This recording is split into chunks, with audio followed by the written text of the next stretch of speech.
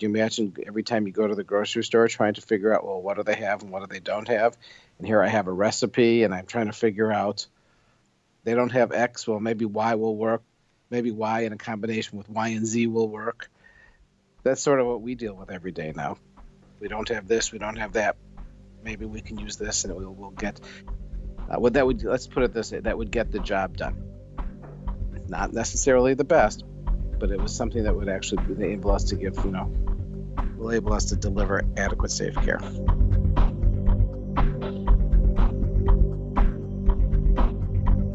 This is Think Health. I'm Jake Morecambe.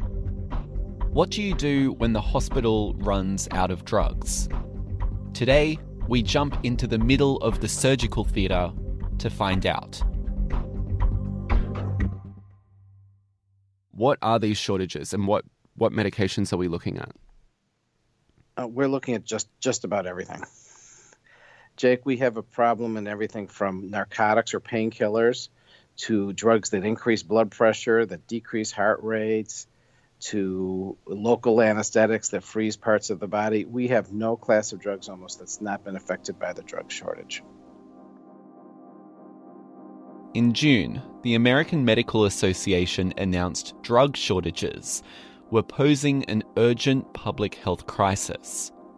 According to the drug shortages list from the American Society of Health System Pharmacists, there are 194 drugs in the States where supplies are currently falling short. James Grant, president of the American Society of Anesthesiologists, says while no area of health is left unscathed during a shortage, a lack of anesthetic drugs in particular is causing some huge anxieties.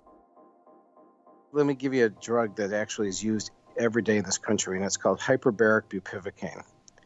And that's what pretty much every woman that's undergoing a cesarean section gets.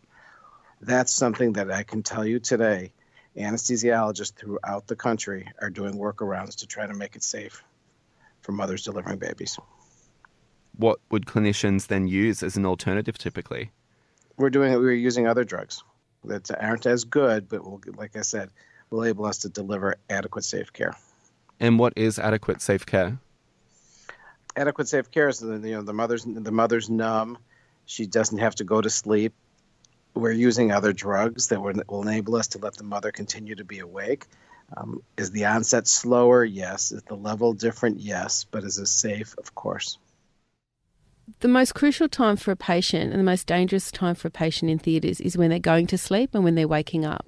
Judy Smith is a perioperative nurse here in Sydney and says the surgical theatre is an already tense environment without the worry that the drugs needed to keep a patient unconscious could be running in short supply. We're knocking people out, we're stopping them breathing, we're then artificially ventilating them. It's very high pressured. Before we unpack what causes a shortage, it's important to know that the process of sending you to sleep for a procedure involves much more than counting back from 100. So sedation is a spectrum. This is Rodney Mitchell, president of the Australia-New Zealand College of Anaesthetists. And quickly to clarify, in Australia, they're called anaesthetists, and in the States, they're known as anesthesiologists. And so on this spectrum, there's lighter sedation and then heavier sedation, then unconsciousness. It's also important to note that the term anaesthesia is somewhat of a misnomer, where it doesn't just mean putting someone to sleep. It actually is referring to a triad, and the triad is narcosis, analgesia, so pain relief, and sleep. But Rodney says regardless of whatever the anaesthetic drug, or wherever on the spectrum of sedation, with anaesthesia, there's always need for the utmost levels of caution. When you make somebody unconscious, that's a serious thing to do. And when someone is having their, abdominal cavity opened up or their chest cavity opened up, that's a major physiological stress. That requires not just the anaesthetist, the one who administered the anaesthetic, but a whole team, the perioperative and intraoperative. The perioperative team are the ones who care for the patient before and after surgery. And in perioperative nursing, there are 4 main roles. We have the anaesthetic nurse, which assists the anaesthetist. We have instrument nurse, which assists the surgeon. We have a circulating nurse, otherwise known as a scout nurse, who kind of manages the room. And then we have what we call a PACU nurse, post-anaesthetic recovery room nurse.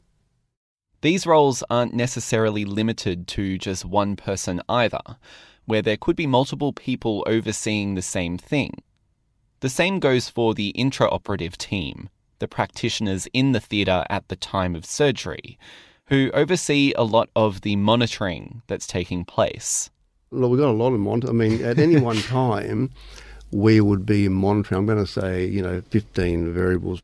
Most monitoring is done today through non-invasive measures of your vitals, your blood pressure, your heart rate, but also things like the amount of anaesthetic that's going into your body. So you have to be monitoring your patients carefully, you have to be watching your patients, and also being skilled enough, knowledgeable enough to then manage it, like identify it quickly and then manage it. So that's even before surgery starts. And even during surgery, things can go wrong.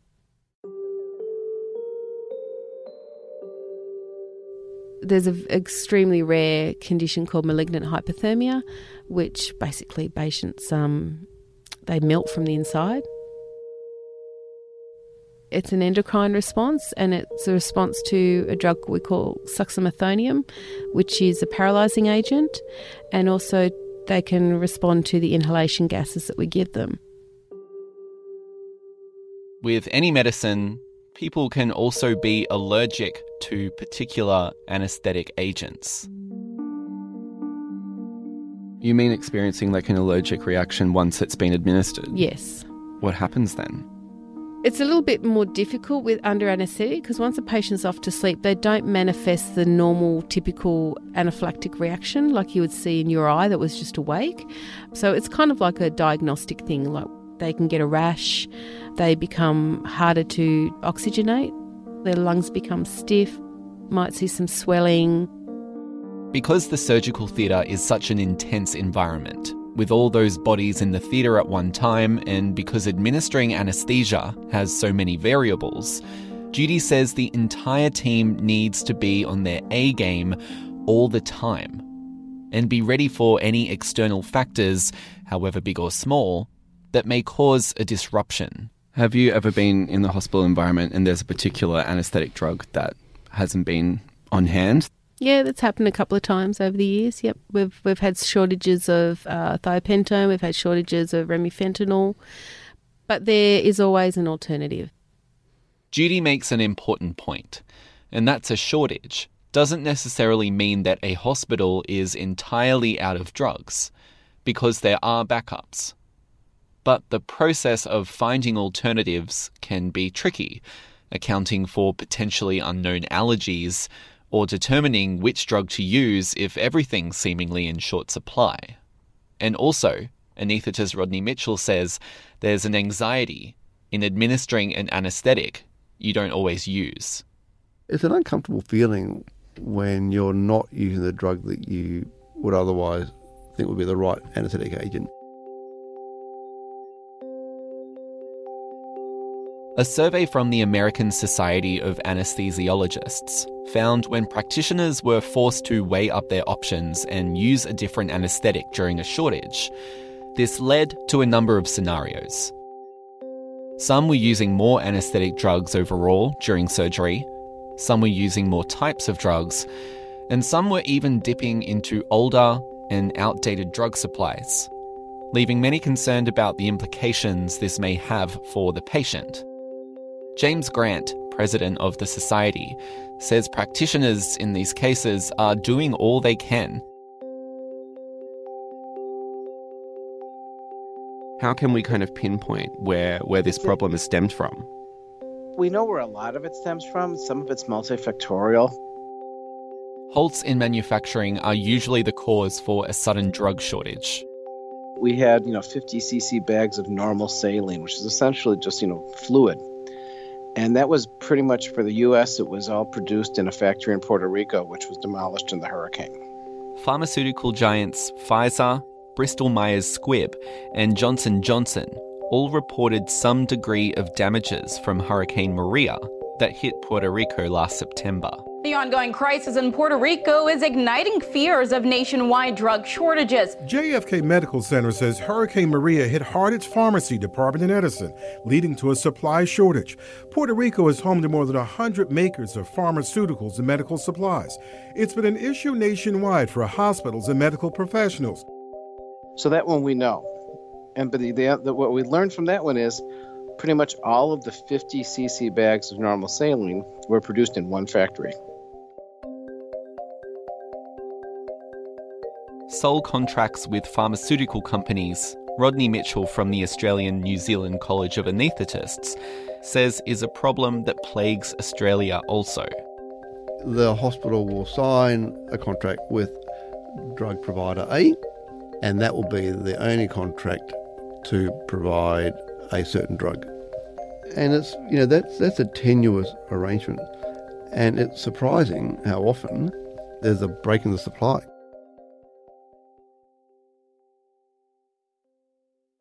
Why might it be that a hospital only has a single standing arrangement for a particular type of drug? Is it that perhaps that's all that they can afford, or are they potentially the only supplier of the drug that they would need? No, it wouldn't be the latter. It would not be they're the only supplier because, as far as I'm aware, all the drugs we use are made by multiple suppliers.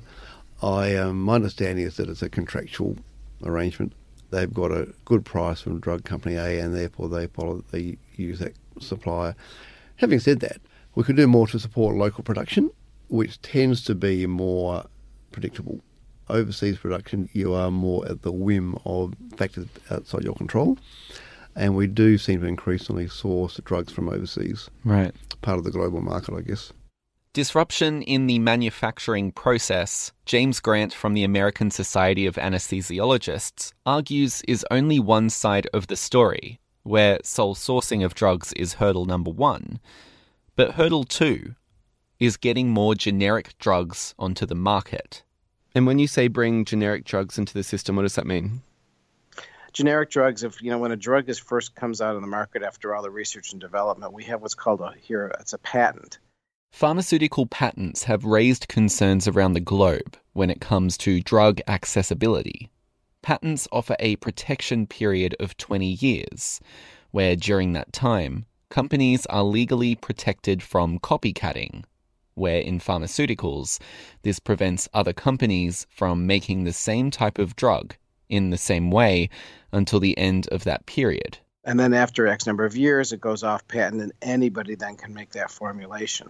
Patents in this way can then limit what's available, not only on the market, but what's available to hospitals, as other companies are legally blocked from making their own version of the same drug. And when one company has the monopoly on that drug, they're usually extremely expensive, where the price of these drugs will only go down and the legal blocking made void at the end of the patent period.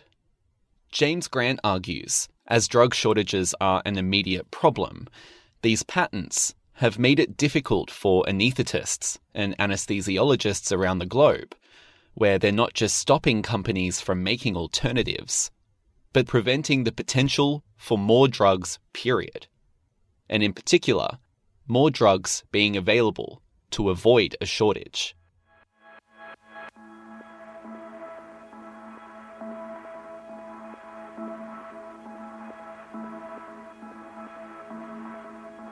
Although Australia has experienced a number of anaesthetic drug shortages over the years, perioperative nurse Judy Smith and ANZCA President Rodney Mitchell both agree that the situation here is nowhere near as dire as in the United States. But that doesn't mean we're removed from the equation. If Australia has contracts, single or not, with pharmaceutical companies in the States, we're also open to these sudden halts in manufacturing, just like the US was with Puerto Rico. But we're also vulnerable due to our own intellectual property law. A 2016 inquiry report by the Australian Productivity Commission offered a number of recommendations in regards to pharmaceutical patents, in particular, one referring to the extensions of term scheme. The scheme allows already existing patents owned by pharmaceutical companies to qualify for an additional 5 years of protection on top of the already standing 20-year term. The report found, however, that extensions under this scheme do little to boost drug innovations, leaving some concerned they're ultimately an attempt to hold the market with more expensive drugs for longer periods of time. The Commission's report argued that the scheme be considered for reform, where reforming EOT periods would both lower pharmaceutical costs in Australia, but also save consumers and taxpayers more than $250 million a year, and ultimately lessen the blow for hospitals during a drug shortage.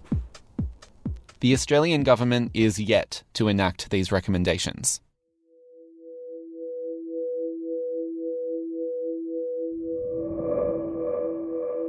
While certain parts of the world are experiencing drug shortages, there are many communities around Australia running low on anaesthetists. ANZCA President Rodney Mitchell says, for one, becoming an anaesthetist is a lengthy process.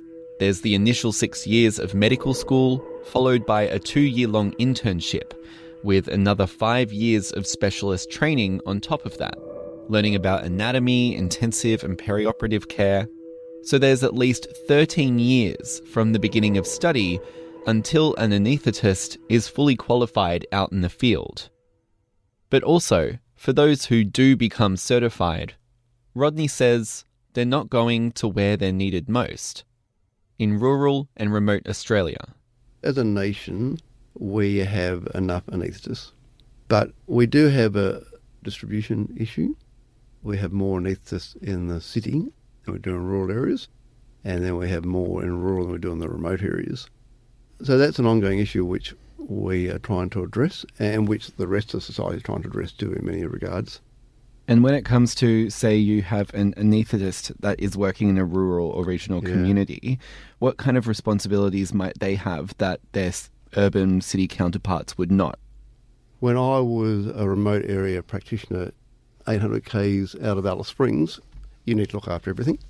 So road trauma, people having big strokes, heart attacks, epilepsy, lots of tourists who, rolled the car, people who've been stabbed. So if you've got a difficult case, you can't just, send them down the road to the hotshot surgeon because down the road is 1,500 kilometres away. It is more comfortable in the city, I think. Now, I say that carefully because there are plenty of people in the city who are doing really tough stuff. So, I'm not saying working in the city is a walk in the park, is not at all. But when you go out to the country, you do need to be prepared for the fact that you are going to be probably working harder, doing more on call. You are on your own. And when you need extra help, it won't always be there. With fewer practitioners in these communities, a drug shortage can put even greater stress on the regional anaesthetist to make the correct informed decision when choosing from alternatives.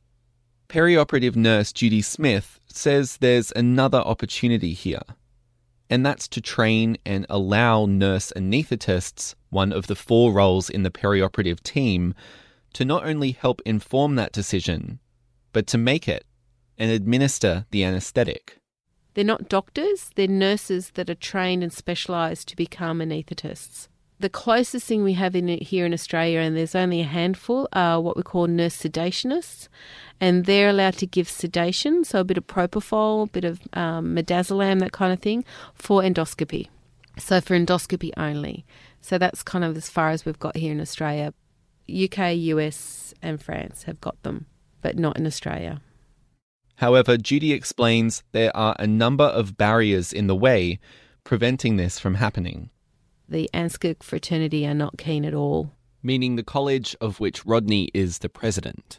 To have nurse anaesthetists in Australia, even though they've been popular overseas for many, many, many, many years. Why not? I think the concern from the anaesthetic fraternity is around who's responsible for them. Is the anaesthetist, is the anaesthetic medical fraternity responsible for them? Are they standalone? How much responsibility do they have? At what point is a case too technical for a nurse anaesthetist? Will they take their jobs? Like, there's a lot of guidelines and parameters, but it's very, very successful overseas. And it would be beneficial in Australia, particularly in areas where, because we're such a big country, such a remote country, where you don't have anaesthetists. In regional Australia, Judy explains that many general practitioners do train in anaesthetics. So if there is an emergency, like someone's, get their leg chopped off out on the farm and you're waiting for the, care flight to come in and get them, then the GP is actually trained to be able to manage that at that point in time. So there are more practitioners who could play parts of the anaesthetist role to combat the challenges of short staffing or a drug shortage. But Judy argues, even though we've seen the system work overseas, here in Australia, the idea remains on the back burner.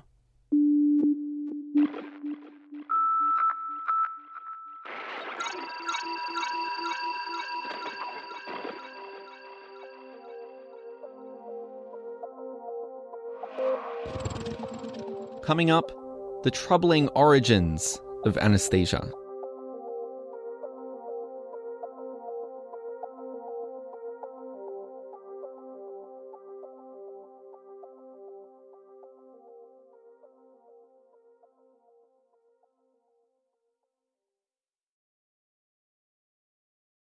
We're back with Judy Smith. Back in the 1800s, there was no anaesthetist. So the first anaesthetic that we ever got was ether. They used to put a cloth over someone's face and then just drip ether. And the thing is, no one ever knew how much to use. So a lot of patients were given too much and died. It stinks. It's highly flammable, very unstable. What is it? Ether? Ether. It's a natural liquid. It's like if you inhaled enough petrol, you get the same. Well, ether is in petroleum. It's one of the ingredients in petroleum. It stinks. And then in the 1800s, they found morphium. Morphium is a derivative from the poppy plant, so that's what we got morphine from. So they started using morphine to help with surgery. But there was never an anaesthetist, so it was only ever surgeons, and they used to just either intoxicate their patients or give them something to bite on. Then once ether became a bit more popular, they decided, well, they need someone. The surgeon can't do both. He can't be doing the operation and be dripping ether in it. So they would get an assistant, and they'd often just pluck a student out of the audience, say, here, hold this mask and drip. And then they would pay this assistant money out of their own pocket for doing that. And then this is still kind of in that surgical environment. Yeah. So this is back. So this is still sort of like late 1800s. Where it really took off is in World War II. There was a surgeon by the name of Dr. Cryle, and he worked very closely with a nurse called Agatha Hodgkins, and he would get her to do the anaesthetic-free surgery. So she, in a sense, became kind of like the first anaesthetist in a way. Like she would, or documented anyway, nurse anaesthetist, I guess you call it.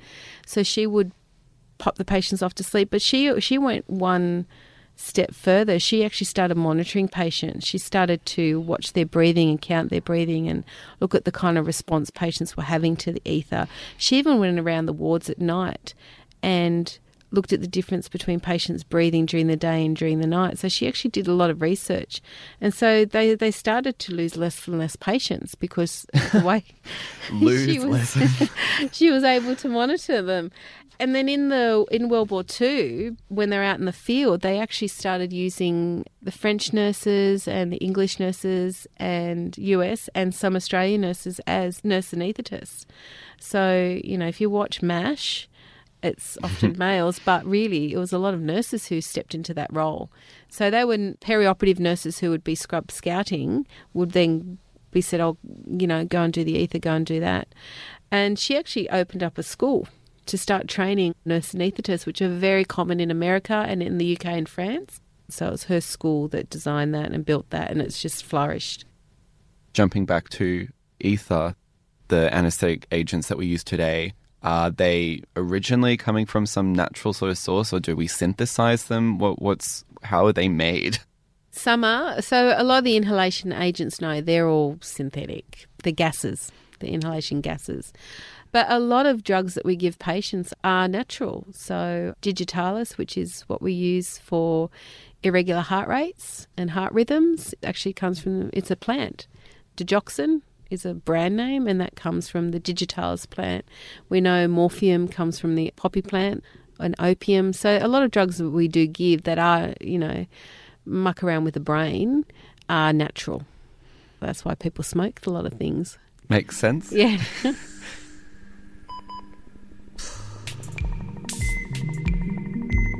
Think Health is made possible with the support of 2SER, the University of Technology Sydney, and is heard around Australia via the Community Radio Network. Think Health is made in the 2SER studios in Sydney, on Gadigal land of the Eora Nation. You can subscribe to the show wherever you get your podcasts, and we're also on iTunes. I'm Jake Morecambe.